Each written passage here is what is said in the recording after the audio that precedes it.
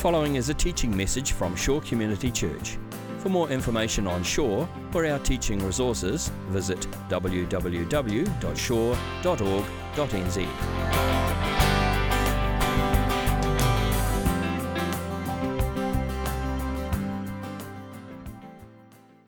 This morning we're carrying on our series on the miracles of Jesus.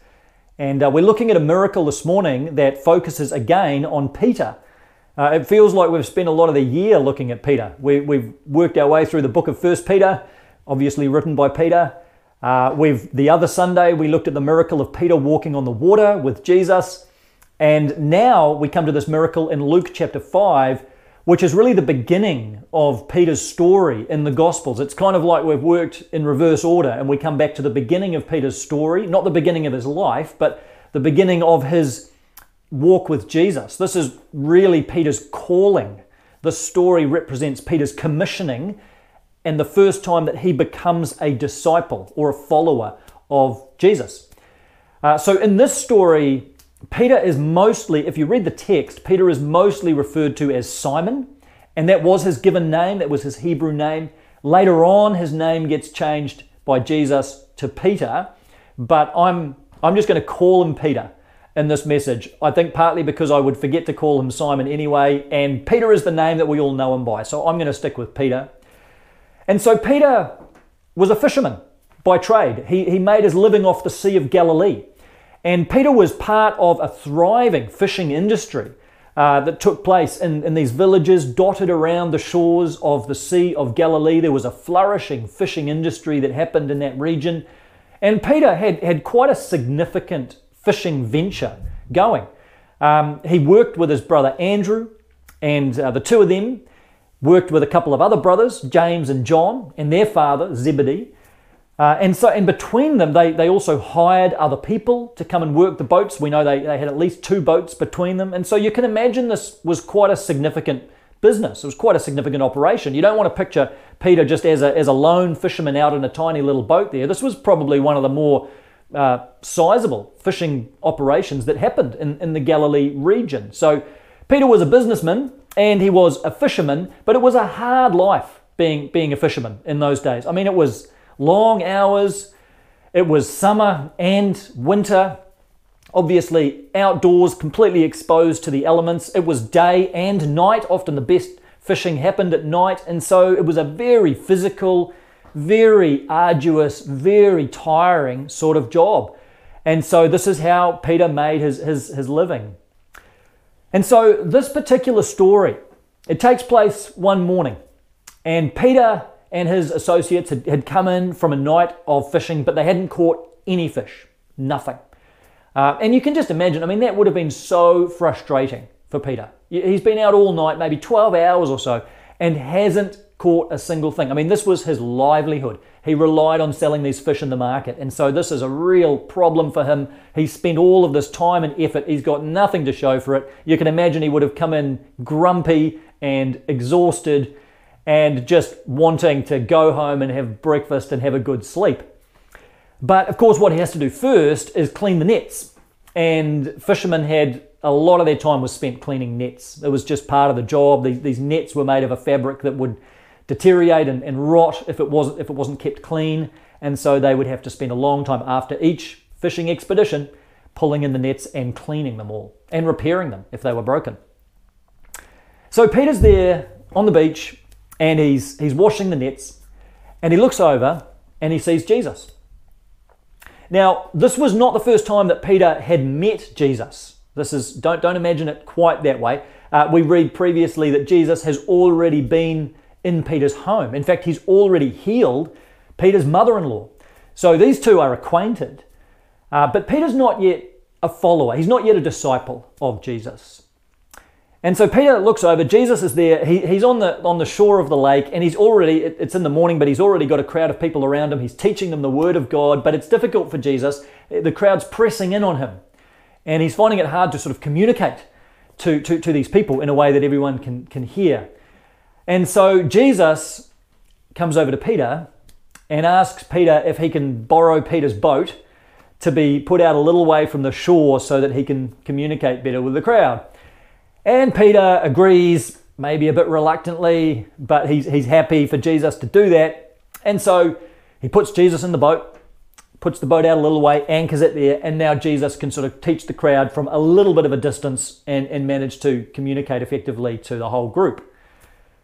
So then Jesus finishes teaching, and at the end of that teaching session, Jesus comes back to Peter, and he says in verse 4, "Put out into deep water and let down the nets for a catch."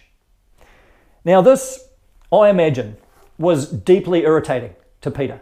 I mean, at a number of levels.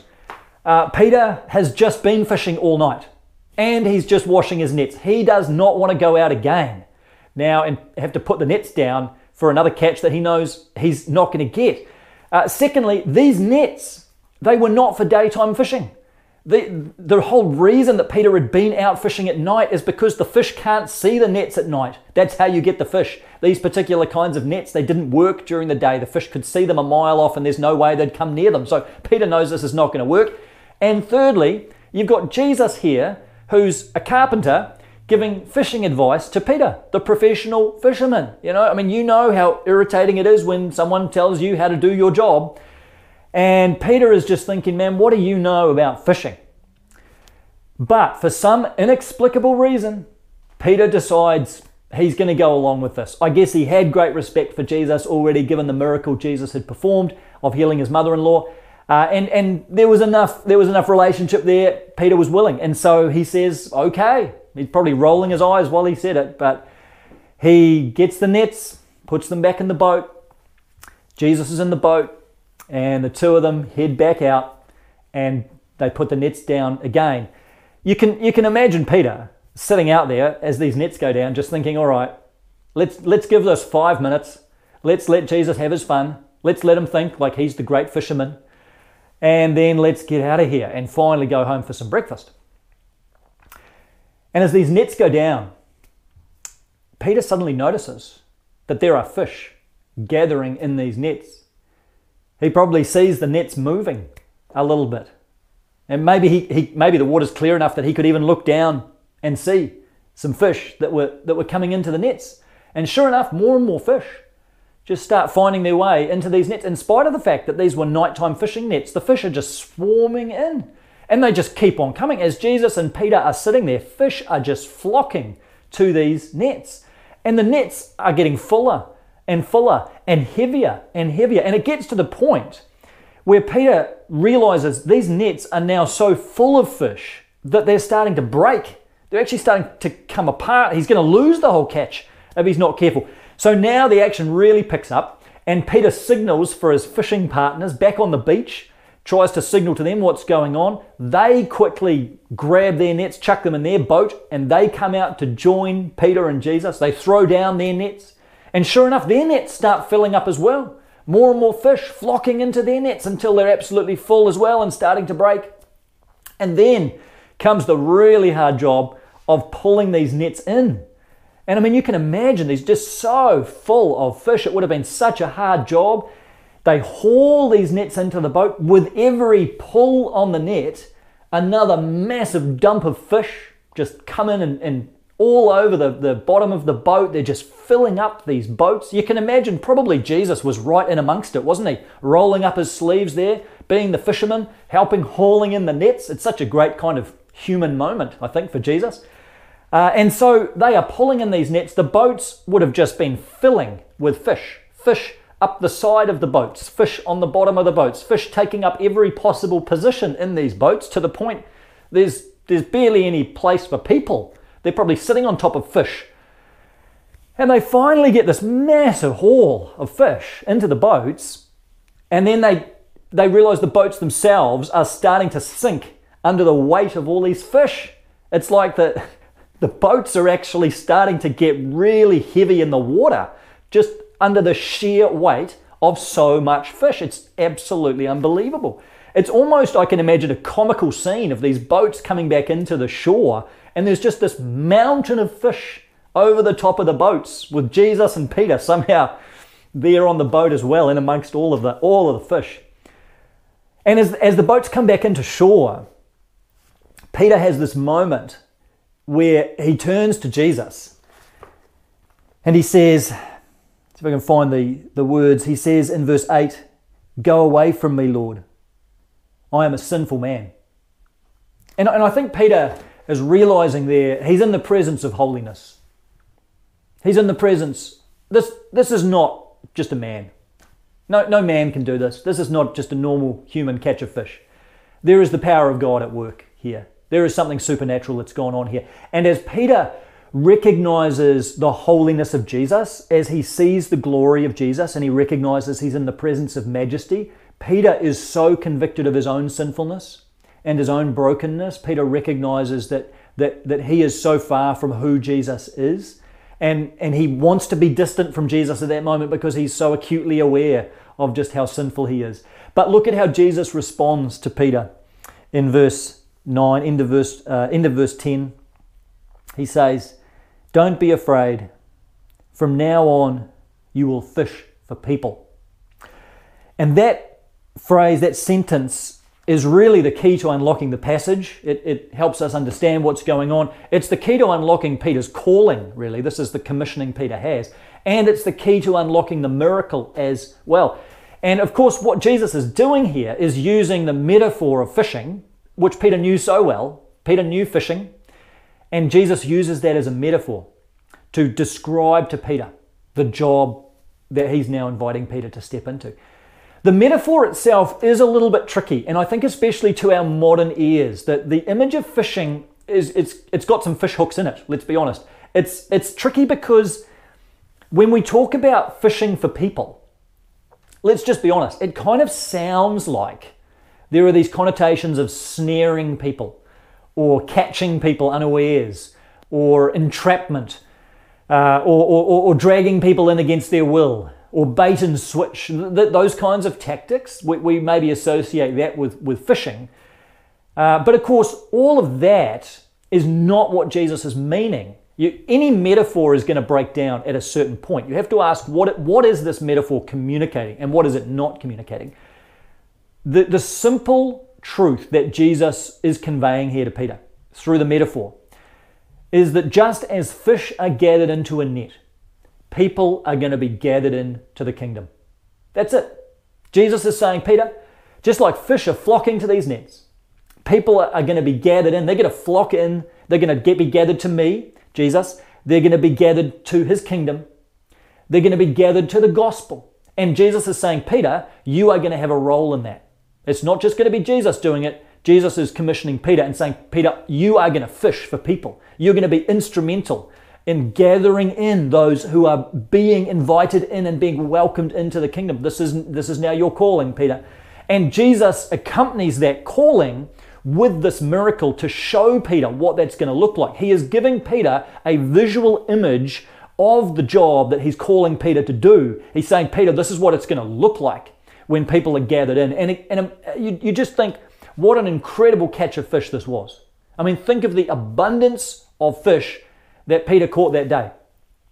If Jesus had just given Peter a normal-sized catch of fish, in some ways that would have been sufficient. He could have made the point. The metaphor would have worked. But Jesus just goes so far above and beyond that.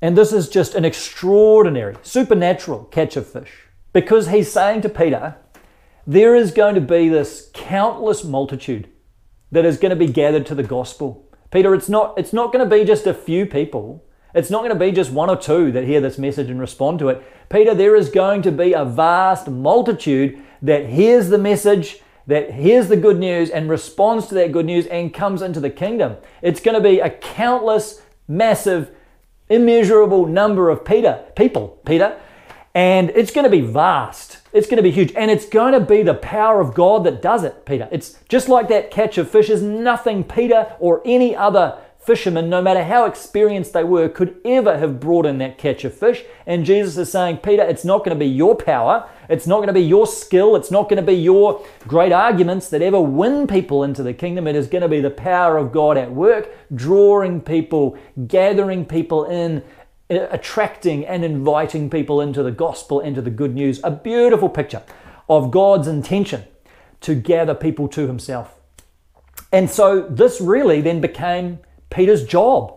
I mean, from that point, this is what Peter gave himself to.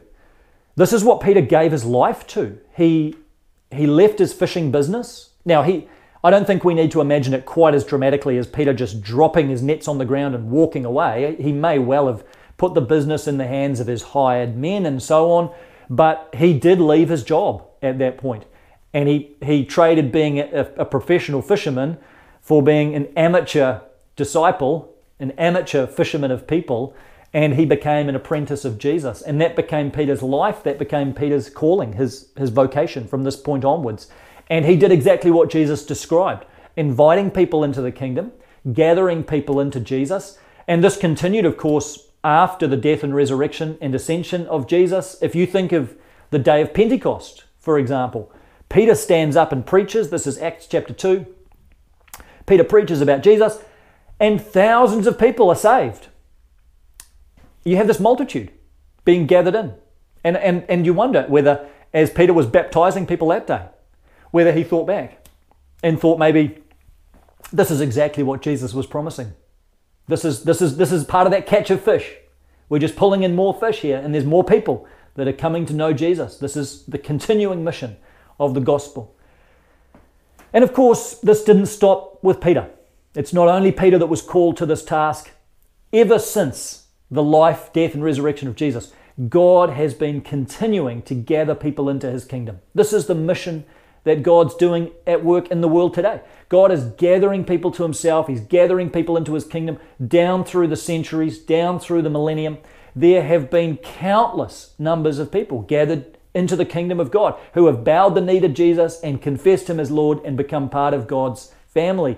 Billions and billions of people down through history have become part of that multitude. And even today, there are billions and billions of people around the world who are part of that global community, that countless number of people who confess Jesus as Lord from every tribe and every tongue and every nation. So that miracle that Jesus performed is still being outworked. It's like a prophetic sign of what was to come as people would continually be gathered in to Jesus and his kingdom throughout history. God's still doing this today. Now, I know that we can look around today and some of us can sometimes feel like this isn't happening much. You know, we look at this miracle, there's such a multitude of fish, it's an enormous catch, and let's be honest, we can look around today and sometimes feel like, well, the nets aren't particularly full around here. You know, we can feel like, man, there's not many fish floating around today, not many that are interested. And it can be discouraging sometimes because people seem so resistant to the good news. People can seem so disinterested and so antagonistic sometimes to the gospel. And so we can get discouraged and feel like there's this disconnection. Well, I think one of the things that's so important for us is to be able to get a global perspective of what God is doing and not just look at our own little patch. If you look globally at where God is working and moving and where Christianity is growing, there's some phenomenal stories that are going on. You know the country where Christianity is growing the fastest right now? Iran. Yeah, of all countries, Iran. You know, one of the most closed countries to Christians, one of the most persecuted countries for Christians, and yet there is revival going on in Iran. More Christians have come to faith in Jesus, more people have come to faith in Jesus in the last 10 or 15 years in Iran than the previous 1,000 years, people believe, in that country. There is an amazing spiritual awakening that's happening there. And do you know the country where Christianity is growing the second fastest? Afghanistan. Of all countries, I know. I mean, this is, again, an incredibly persecuted country. And you know why it's happening? Is because a lot of Iranians are coming over and evangelizing their Afghan neighbors. It's amazing, isn't it? And so the gospel is spreading in these parts of the world that we would least expect that to be happening. The gospel is spreading in some amazing ways in some surprising parts of the world. The gospel is booming in China. It's estimated there's as many Christians in China now as there are members of the Communist Party.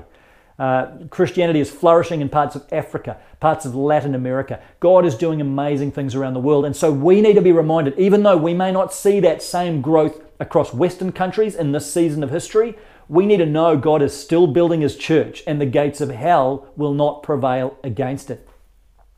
And we need to be reminded God is still working here. God's still working in our city. God's still working in our communities. God is still at work close to home, drawing people to himself. I just think of a guy who I met earlier in the year. I spoke at a conference, and this was a Christian conference, but there was about 10 to 15 people that came along to this conference who weren't Christians. And they purely came along because they were interested in knowing more about God, interested in being part of a Christian community, interested in seeking and exploring, and there was an openness of heart. There was this one guy who introduced himself to me on the first day as the resident atheist at the conference, and we had some good chats along the way. And by the end of the conference, he had a greater openness. He was more interested in the Bible. He wanted to go away and read some stuff. He was seeking, like he was really exploring. Now, I don't know whether he's made that final step of faith to become a follower of Jesus yet or not, but he was on the journey, and it just reminded me, God is at work. You know, let's not assume that nothing's happening or the Spirit's not moving. God is working, and God can change the hardest heart, and God can get through to the toughest soul, and God is still drawing people to himself. Let's be open to it. Let's pray for it. Let's look for it. And God's calling to us is the same as it was to Peter. Just as Jesus said to Peter, you are now going to go out there and be a fisher of people, Jesus says the same thing to you and I today. That's our calling, that's our mantle, is to become fishers of people. And again, this is not to be duplicitous or deceitful in any way, but it's simply to invite others to receive the life-giving, eternal life that we've received in Jesus. And it just starts by praying. I want to encourage you to pray for people around you that you know, friends, family members who don't know Jesus. You know, before we rush out there and say things, let's just lift them up in prayer. I'm challenged that I don't pray enough for people in my life, in my world, who don't know Christ. And when we pray for them, we get God's heart for people that don't know him. We become more in tune with the heart of God, and we feel the burden that God feels for those who don't know him. We become convicted of the need to reach out to others with the good news. And we find ourselves, I think, when we pray for others, we find ourselves more aware of the opportunities that are there to say a word gently, lovingly, respectfully, but to share maybe a little bit of our story, to have a spiritual conversation, to have a God conversation with others. And it's sort of like our spiritual antenna goes up, and we just become attuned to the opportunities that are all around us at many moments to be able to bring a Christian perspective into different issues, or share a bit of our story, or share a bit of God's story with someone. That all is grounded in prayer for those around us who don't know Christ. And so I want to encourage you, just as one first practical step today, to lift up in prayer those that you know who don't yet know Jesus, and just pray God's blessing in their life, and pray that God would draw them to himself, just as he's drawn you to himself, that he would be at work in their life. It's a miracle of God every time anyone ever bows the knee to Jesus. It is not going to be your work that does it. It's not going to be your words that do it, but your prayer can be powerful and effective. Yes, God calls us to speak, and he does call us to show the love of Jesus in action. But my heart and my challenge for you this morning is to start by praying, and simply praying by name for those you know who don't know Jesus. Before we close, let me just give you one more scripture, because I want to show you the ultimate ending of where all of this goes in the biblical story. In Revelation chapter 7, right at the end of the Bible, Revelation chapter 7, verse 9, John sees this picture. After this I looked, and there before me was a great multitude that no one could count, from every nation, tribe, people, and language, standing before the throne and before the Lamb. Now that picture, that is a picture of one day when Jesus returns in the new creation, the community of all those who follow Jesus, all those who belong to Jesus, all through history and right around the world. That community of people will be gathered together as one before the throne of God. What an amazing moment that will be. Peter will be there. You and I will be there. And that moment, that countless multitude, will be the fulfillment of the miracle that Jesus performed on the beach that day with Peter when he gave him that incredible, miraculous catch of fish. That was a sign of the great multitude that was yet to come.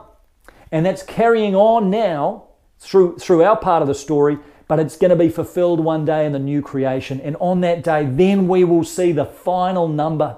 Then we will see the fullness of that massive, immeasurable group of people who have bowed the knee to Jesus. And so that vision should excite our hearts.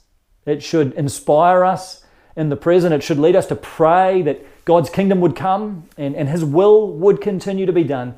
And it should embolden us. It should give us some courage to continue praying and continue sharing the faith that we have and the story that we treasure, the story of the gospel with those who don't know Jesus. That by God's grace and by God's power, many more may yet be gathered in. And so let's take up that mantle. Let's hear those words that Jesus said to Peter, spoken to us today, that we will fish for people. Let's take that as our calling. Let's hear that as our commissioning, and let's participate in that work that Jesus is doing in our world and in our neighborhoods today. Let's pray. Jesus, thank you for this work of drawing and gathering people to yourself that has been going on ever since you first stepped foot in this world, and it will go on until you come again. Jesus, now in this moment, we want to lift up to you people in our lives, in our homes, in our workplaces, in our social circles, and just in our world who don't know you. And Lord, we know that you so deeply love them. We know that, Jesus, you have died for them.